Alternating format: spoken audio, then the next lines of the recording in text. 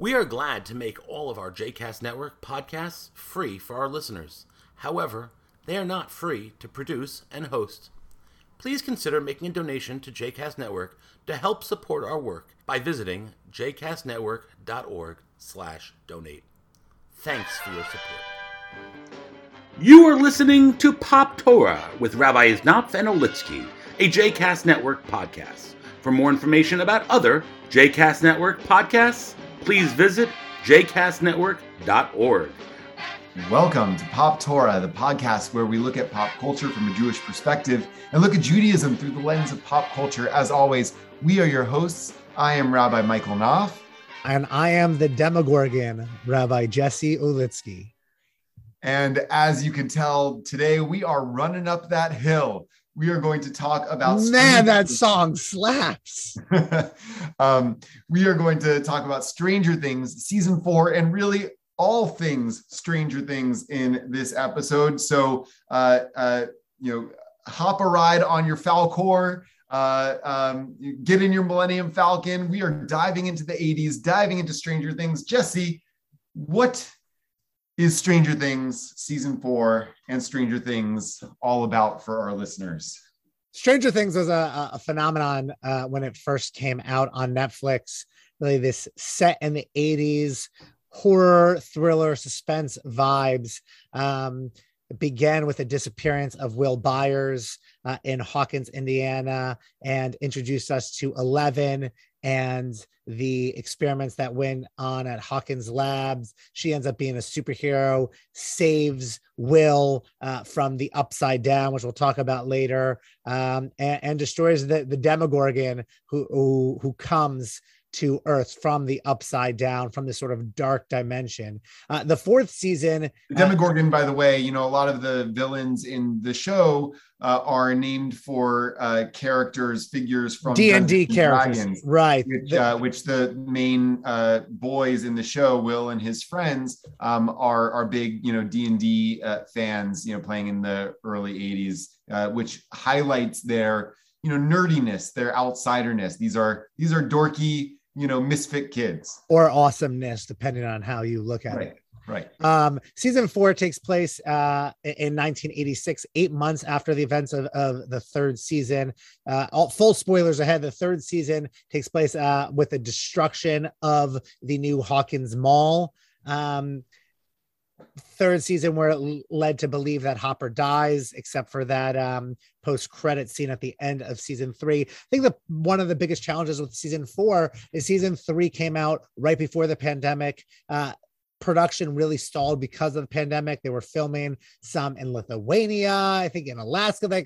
So season 4 came out this summer, 3 years after season 3 came out. And so we were wondering if the hype train was still there. But season 4 really focuses on 3 plot lines. The first plot line, which I would say is the main one, where these teenagers are mysteriously being killed, almost like Exorcist style in Hawkins. And there's this new leader of the Dungeons and Dragons Hawkins High Club, the Hellfire Club, Eddie Munson. He's introduced this year as this crew is now grown up in high school. I think this is going to be a big problem for the show going forward because of that 3-year hiatus. They now look way too old for their age. This is Dawson's Creek style, Beverly Hills 90210 style, where they're supposed to be 15-year-olds and they look like they're in their 20s. Maybe it's because I'm old now. They look like teenagers to me. They're fine. They don't look 15. But anyway, I don't know what 15-year-olds look like anymore. Eddie becomes the prime suspect of this group and hunted down by Jason Carver, by the cool preppy varsity basketball team crew, because they think Eddie killed Chrissy, who is Jason's girlfriend. And typical Reagan era 80s, they think that Dungeons and Dragons is this sort of satanic cult. The second plot line, since the end of season 3, the Byers, Will and Jonathan and Joyce, with 11, because I think Hopper died, relocated to California. They have a new home in California, and it's spring break. And so Mike goes to visit 11. And during everything that's going on in Hawkins, they start, 11 gets captured. They drive from the West Coast to the Midwest to try to save 11 and save their friends in Hawkins. And then this third sort of subplot. Let me, as an aside there, 11 gets captured because she assaults a popular girl who is picking on her. 11 at this point at least believes that she no longer has her powers. She loses them at the end of season 3. And that's a plot. It introduces us to one of the great new characters of this show, Argyle, who is hilarious. Surfs up, dude.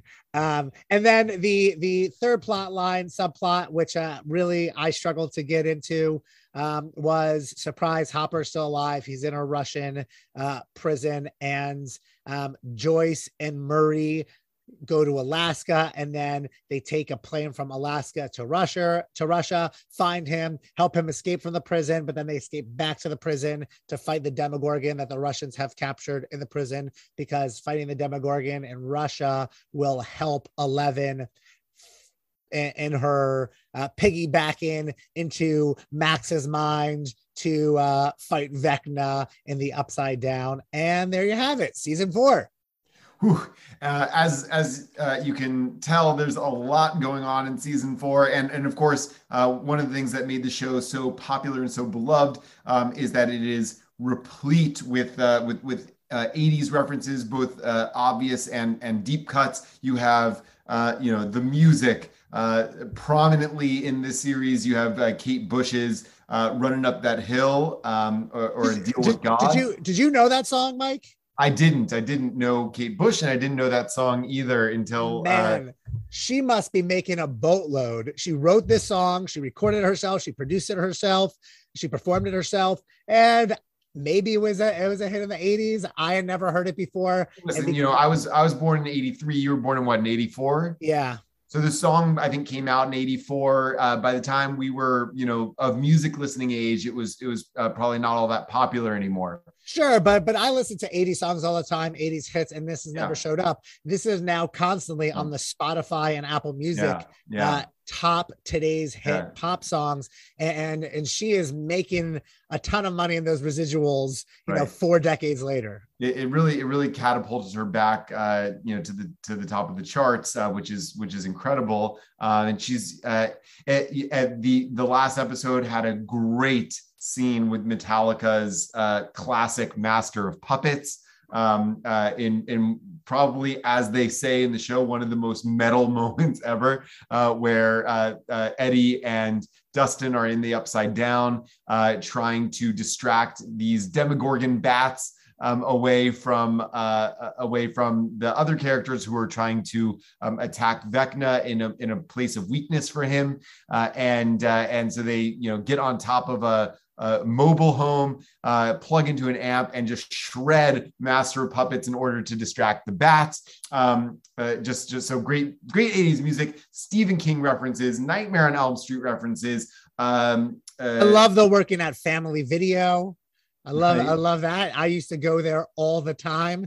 Every day after school, we'd walk to the Family Video by us. Yeah. Star Wars reference, really the whole bit. So let's just talk about impressions, Jesse. What do you think of season 4? And have you been following Stranger Things throughout?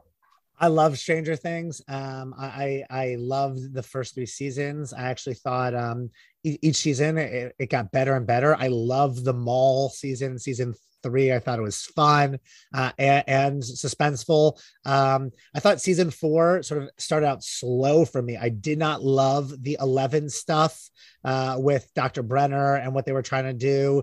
All these flashbacks in the lab, introducing us to Henry and all that stuff. And then the big payoff was the finale of volume 1 of season 4, right? When it was revealed that Henry was actually one who was actually Vecna, and that was sort of mind-blowing because it tied everything together. It seemed like you had these different subplots going on at the same time and tied together. And then blows your mind is actually when we find out during volume 2 that there's a deep relationship between that and everything that happened before, all the Mind Flayer stuff, the Demogorgon stuff, that was all Vecna, right? That was all one. And it was all a ripple effect consequence of this initial standoff that 11 had with one, sending him into this upside down hell-like worlds, and helping us understand that our actions have consequences. I think the season 4 finale also it is a real cliffhanger, which doesn't leave much optimism, right? Season 1 ended, all right, Will is saved, and then he spits out that Demogorgon bug from his mouth, and he flashes it upside down for a second, and we say, oh, everything's not as great, but he was saved.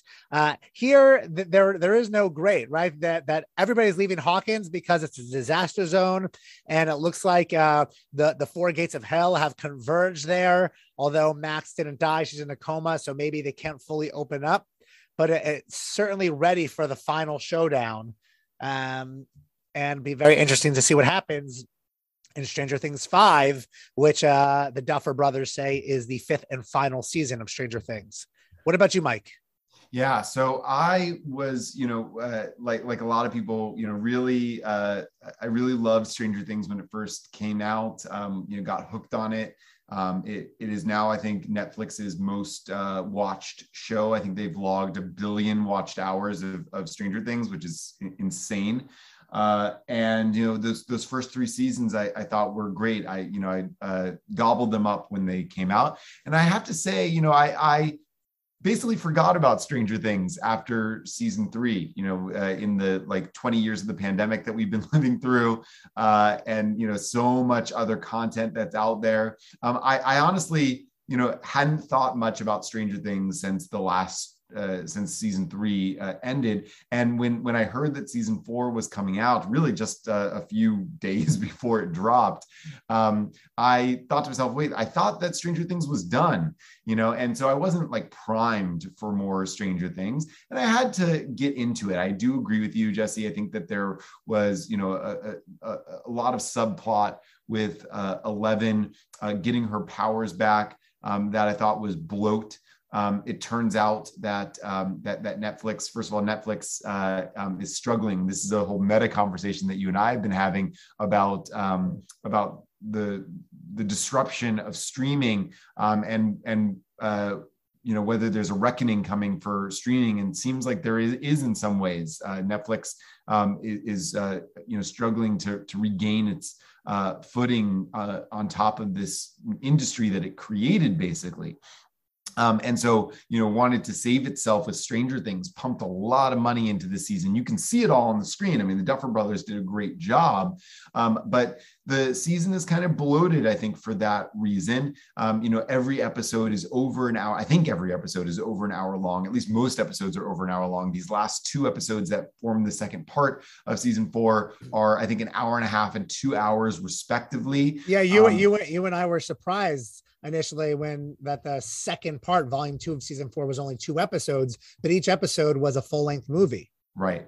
So there was just a lot of it. It was fine. I mean, it for the most part, it captivated me. It kept me hooked in. But there were definitely, elements that they could have trimmed if they wanted to trim. But they, I think, needed to justify the budget that they were spending on it. You could see it again all up there on screen. But there were definitely points at which it sagged. But that said, I enjoyed the ride of season 4. I thought it was fun. It was scary. It was engrossing. And I do think that it really elevated the themes that I'm not sure I really got hooked onto in the other 3 seasons. I thought the other 3 seasons were just kind of kind of enjoyable, sci-fi horror romps, comedy romps with 80s nostalgia packed in. The stakes of season 4 were much bigger, and the themes were much more pronounced. These themes of, outsiders and insiders, and what their what their roles are in our society.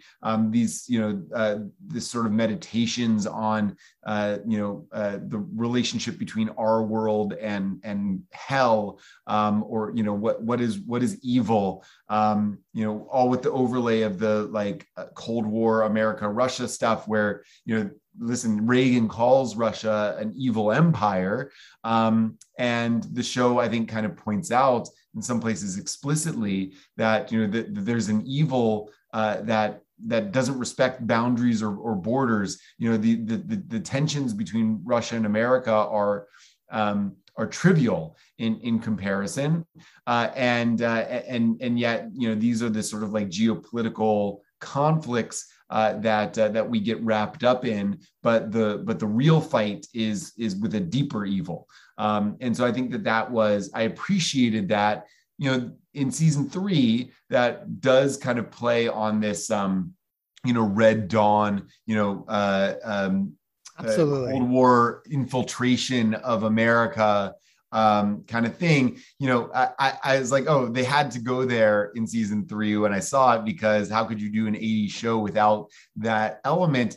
But here, I think that that the Duffer Brothers do a good job of saying, this sort of Cold War America versus Russia jingoism that we played on in previous seasons actually has a more significant moral dimension that we want to explore in this season. And I think that they did a good job of that. And I think we should get into some of that in this conversation. So let's talk first about, I think, the most significant theme of the show, which I think of course has a lot of Jewish aspects to it, which is, this place of, who's an insider and who's an outsider, and what that kind of identity does to a person. The main characters, right? The main characters from the outset are outsiders, right? They are seen as Mike and Dustin and Lucas and Will. They're seen as dorky and different from the very beginning. As what are they, 7th or 8th graders at Hawkins Middle? They are bullied, right? And it's 11 who ends up helping them stand up for themselves, but they're bullied because all of Dustin's teeth haven't fully grown in, and they're calling Mike Frog Face or something, and there's you forget, or I forget, actually I shouldn't, this is my own ignorance, about how homophobic society was in the 80s, right? There seems to be this underlying theme from the very beginning. Will is referred to as queer, as a derogatory term, and it seems to suggest that in season 4 that he may be trying to come out to Mike, but certainly this idea that they are seen as outsiders by society, they're seen as dorky. And that theme goes on and on. That Jonathan Byers, Joyce, they're all outsiders. And then the new friends that they make, right? Max is seen as an outsider. Eddie is an outsider. Robin, right, who is a closeted gay woman, is seen as an outsider. And then they're able to befriend 11, who is an outsider in her own rights, a very different type of outsider, and they are introducing her to society. I think that there are very deep Jewish themes to this idea that especially for 11, but this is a Jewish theme overall, right? It's coming to America, learning our ways, remaining yourself, while also adjusting and acculturating, dealing with your own struggles, and what role your true identity has, while you strive to fit in and feel a sense of belonging. That's something that Lucas especially struggles with this season, when he is a bench warmer the entire time for the basketball team, and there's almost like a subconscious racist joke to it all, that he only really made the basketball team because he is a black boy in this mostly white town, right? And then ends up having the game-winning shots to win the final game of the season, the championship game, and is celebrated. And he thinks, oh, I'm going to be cool. But that means having to throw his friends and the Hellfire D&D club under the bus, and is unwilling to do that. Yeah, the show, continues to call Eleven a superhero. That really kind of begins, I think, in maybe season 2 or season 3 is the first time she's called that. In this season, the last episode, Argyle calls her Supergirl, and so there it's really explicit that she is this kind of even season 1, right? Even season 1, Dustin is comparing her to the X-Men and Professor X. Yeah. So, she is this kind of, Superman, Clark Kent kind of character. She even becomes adopted by Hopper, right? Who's, the Pa Kent. What's Clark Kent's father's name? There's a connection. It's Martha Kent. Martha Kent and Martha Wayne. I remember that. Yeah. I forget. Anyway, whatever. So this is Jonathan Kent. Yeah. Henry Bernstein is going to be very upset with us for not knowing this piece of Superman lore. But anyway, the original creators of Superman, Schuster and Siegel, two Jews growing up in America, the immigrants, the children of immigrants, right? So in a lot of ways, they were imposing the Jewish experience into this mythological narrative of an alien coming to a new world, and learning to both live among them, but also be different from them. That was in many ways kind of borrowed from the Torah itself, from the Exodus story, from Moses, kind of living among the Egyptians, but not really being an Egyptian. And what does he get? How is that going to shape him, and what is that going to do to him? Right. So Clark Kent is found in a basket in Kansas, and Moses is found in a basket in the Nile, and that sort of thing. Right. So all those parallels, and 11 has that too, right? She is this outsider with superpowers who is discovered and adopted by a human family. And what is she going to do with those powers? Is she going to use them for good, or is she going to use them for evil? How does she relate to her outsider identity? And this season really kind of plays on that, because you have with Henry, right? Henry, who is the same kind of outsider with the same kind of powers, is an outcast in his own family, ridiculed and derided by his own family, and because of that, relates to that trauma, by saying, okay, well, what I need to do is destroy mankind because they're irredeemable. He's sort of like Magneto in that way, to use another superhero analogy, right? That men are corrupt and weak, and that's why they relate to people who are different, with violence and ostracization. And so what I need to do, and Henry would then come and say, is wipe them all out, right? And 11 has a different experience. They're like, no, I'm an outsider. Like, they are capable of good, and we can help them be their best, right? So I guess to use a different superhero analogy, she's like Charles Xavier, Professor X, in that way. Not to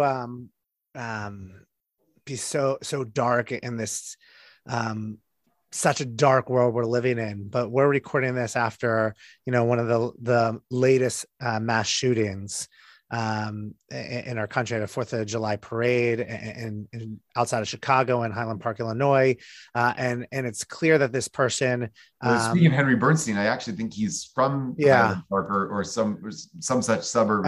And it's clear that this person was brainwashed with hateful rhetoric by elected officials, hateful rhetoric by legislators, but by politicians, that led to such violence. And again, it just goes to show you, right? The ADL says all along that hateful words lead to hateful action. And I don't mean to make the connection relationship between a terrible domestic terrorist attack and a sci-fi show from based in the 80s. But what the show does emphasize is what you're saying, is that if somebody feels loneliness and social isolation, we have two options, right? We try to befriend them, or we isolate them further, and they end up going down a rabbit hole. So much of the domestic terror that we see with shooters who are guilty of mass shootings, there's a link between social isolation and that. Sandy Hook Promise, the organization that was founded after the Newtown Elementary School shooting, started a program for elementary school students called Start with Hello. It's simply learn how to recognize signs of loneliness and social isolation, find what you can do to help make sure others are included, and say hello and strike up a conversation so people feel a sense of belonging. And I don't mean to say that it's as simple as that, because this was a terrorist attack of hate and a deliberate attack of hate. But I will say that we see, not to make the jump between, a shooter and a mass shooting and, Vecna in a silly sci-fi, horror show, but he chose hate and evil and violence because he was isolated and felt alone and was bullied by his family and by society. Well, listen, I think that the parallels are fair. We create sci-fi and we create horror, and we watch it because it imposes our anxieties and our fears into sort of controllable fictionalized realm. Like, we can encounter them in a way, we can encounter those things that really terrify us for entertainment. I think that there's some deep psychology there. So I don't think it's unfair to draw those comparisons. And I suspect the Duffer Brothers probably had some of that in mind when they're creating this work of art. And I think that, of course, one of the things that is different between Vecna and the shooter in Highland Park or in Uvalde or where all these recent instances is that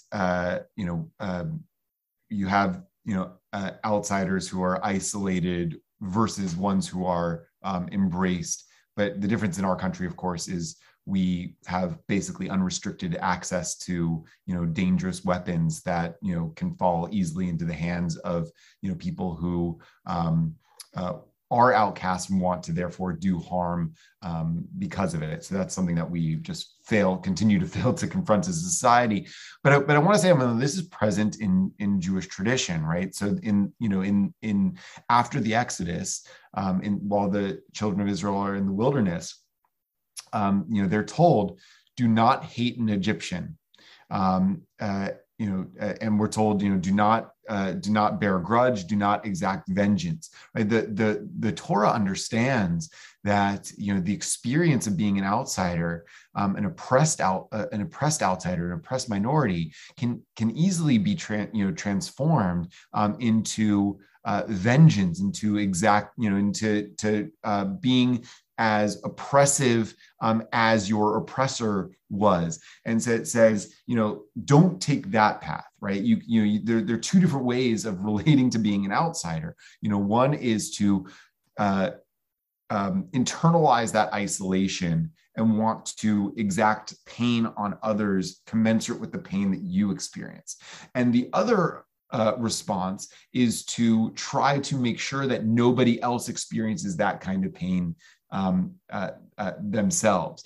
And I remember in the Michael Moore documentary Bowling for Columbine, so after the Columbine shootings, a very similar thing that you see in Stranger Things happens, where society kind of turns on goth kids and targets Marilyn Manson. Now we know that Marilyn Manson should have been targeted for a whole host of other reasons. Yeah. So I recognize the problematics of Marilyn Manson, bringing him up in our context today. But in Bowling for Columbine, Michael Moore interviews Marilyn Manson, and he says, Michael Moore asks him, well, like, what would you say to Klebold and Harris now, if you could say something? And Marilyn Manson says, I would talk to them and I would listen to them, which is more than anybody else did, right? And I thought that was so powerful and so insightful that like that one of the problems here is that these were that Klebold and Harris were misfit kids that like had no friends, and that was like part of their motivation for exacting violence on their school is that they were outcasts, right? And so Manson's saying like make sure that no kids feel like outcasts. And like, that's what we should do rather than targeting people for their difference. Like, let's bring different people into the community so that they know that they have community, that they know they're embraced and not targeted for their difference. And I think that there's something really, far be it from me right now to say that there's something very Jewish about what Marilyn Manson is saying. But there's something I think very Jewish about that idea, something deeply embedded in the Torah about that idea is that, an outsider can go the direction of Vecna, or it can go the direction of 11, right? And the Torah is trying to get outsiders to go the direction of 11. But one of the ways to do that is by bringing them into the embrace of community. And friends. And the Torah also acknowledges how hard that is, right? We fail time and time again as community, right? We are constantly, as we are wandering through the barren wilderness, we question God, we doubt God, we want to go back to slavery, that sort of thing, and it acknowledges how hard it is to strive to do good, how hard it is to use the blessings that we have to help others and make this world better, how easy it is to be influenced by the Yetzer Hara, by our own evil inclination, sometimes associating that with power, and associating that with influence and associating that with popularity, which the show also talks about. And I think it also acknowledges how difficult it is, which is why also in Judaism, right, each and every day we beat our chest.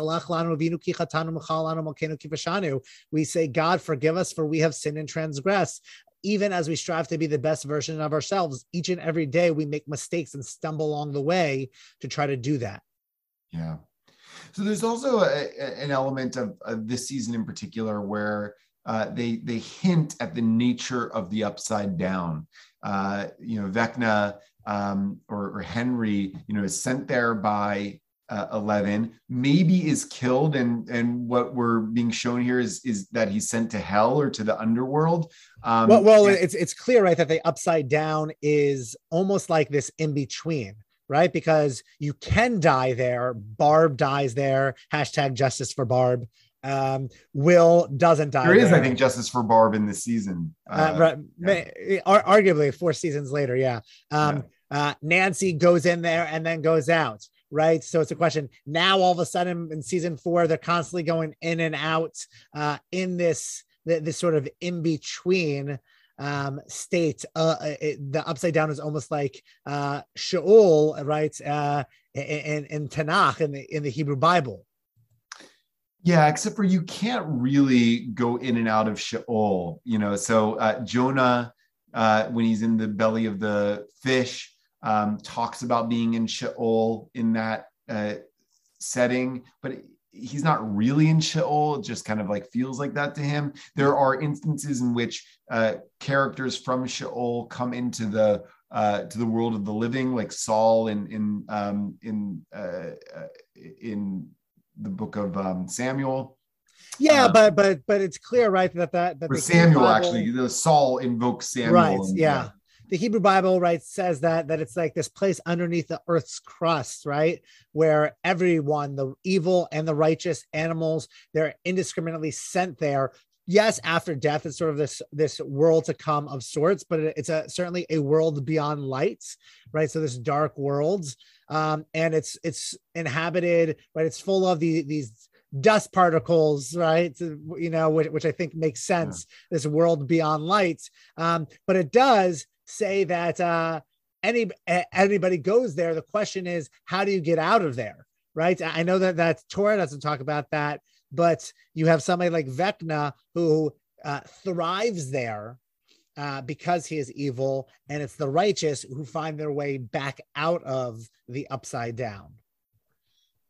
Yes, I think that's a good point. I mean, I think that what the show is positing is that there is, you know, kind of like a realm of pure evil that's always trying to break into this world, right? And maybe consume this world. I think that there is, especially like within Jewish mysticism, that that idea exists, that like that you know, evil is this sort of, maybe actually a better analogy to, now that I think about it, the better analogy to the upside down is like tohu vavohu, right? It's like it's chaos that is trying to like seep back into what the world was before God's presence. Right, exactly. Yeah. Right. And you know, the role of you know, goodness, of righteousness, is to, you know, is to build the world, is to you know, make sure that you know, chaos, malevolence can't break through, has no space to break through. Heschel talks about this, right? That, you know, that either we make the world an altar for God, he says, an amazing essay that I, you know, think about all the time, an essay called, it was actually a speech originally called "The Meaning of This Hour." He I think originally gave it in 1936 or something like that, to a meeting of Quakers in Germany. Right? But he talks in that speech about either, he says, either the world is an altar for God or it's invaded by demons. Right. And I think about that all the time, right? That there's really kind of like no morally neutral position, right? There's no kind of equilibrium. Like either you're advancing God's presence in the world, or you are diminishing it, and there's no space in between. You know, I think for me, the challenge with this is with the show is exactly that there is no space in between. It talks about these polarities of light and darkness, and how sometimes we're in one or the other. The thing that I want to just focus on lastly this season is how the relationship between 11 and 1, right, between Elle and Henry, ends up redefining what the first 3 seasons were about.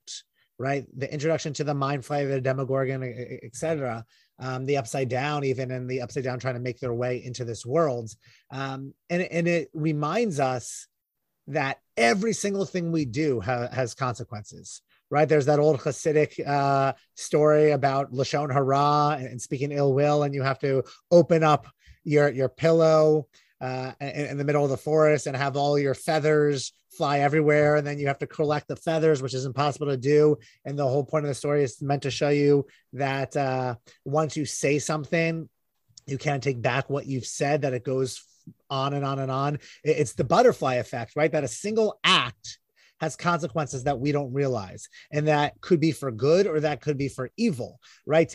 For Elle, initially, it was for good, right? She saved the day. She sent Henry into this upside down world that Hawkins' lab didn't even know existed, but it ends up causing all this evil side effect and sub consequences. It reminds me a lot of the collateral damage that we see in the Marvel Cinematic Universe, which other superhero films and genres didn't necessarily highlight.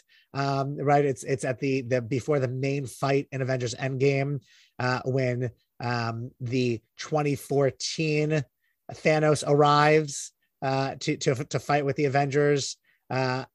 Tony Stark says, if you when you mess with time tends to mess back. It's this idea that there are consequences for all of our actions, and we see that ripple effect 4 seasons later, the consequences of sending Henry into the Upside Down. Right, but I guess the question then is, what other, like, should Elle have made a different choice? Could Elle have made a different choice in that in that circumstance? What would the consequences of that different choice have been? Right? I think that, like, she made a decision, that Henry was dangerous, and needed to be destroyed. And she did what she felt was right and needed to do. Not know how could she have known or predicted what the consequences of that were? Henry also makes a choice, right? First of all, makes a choice in the lab, but also makes a series of choices, in the hell that Elle sends him to. So it's not as though the only one in this dynamic that has agency is Elle, and her agency has consequences, right? Henry's actions also do too, and so that's also worth considering that of course all of our actions have consequences, but that doesn't necessarily mean we should hesitate taking the action that we feel is right. Recognizing that we're going to potentially have to deal with the unintended consequences of that after the fact. And so I think that reminds us, right, that all of our actions have consequences as well. Something for us to think about, as we talk about building community and we see somebody on the periphery feeling like an outsider. How could we make sure that we bring them in instead of perpetuating this idea of them being an outsider and feeling like an outsider? We know we have a big fight coming. That what is at stake?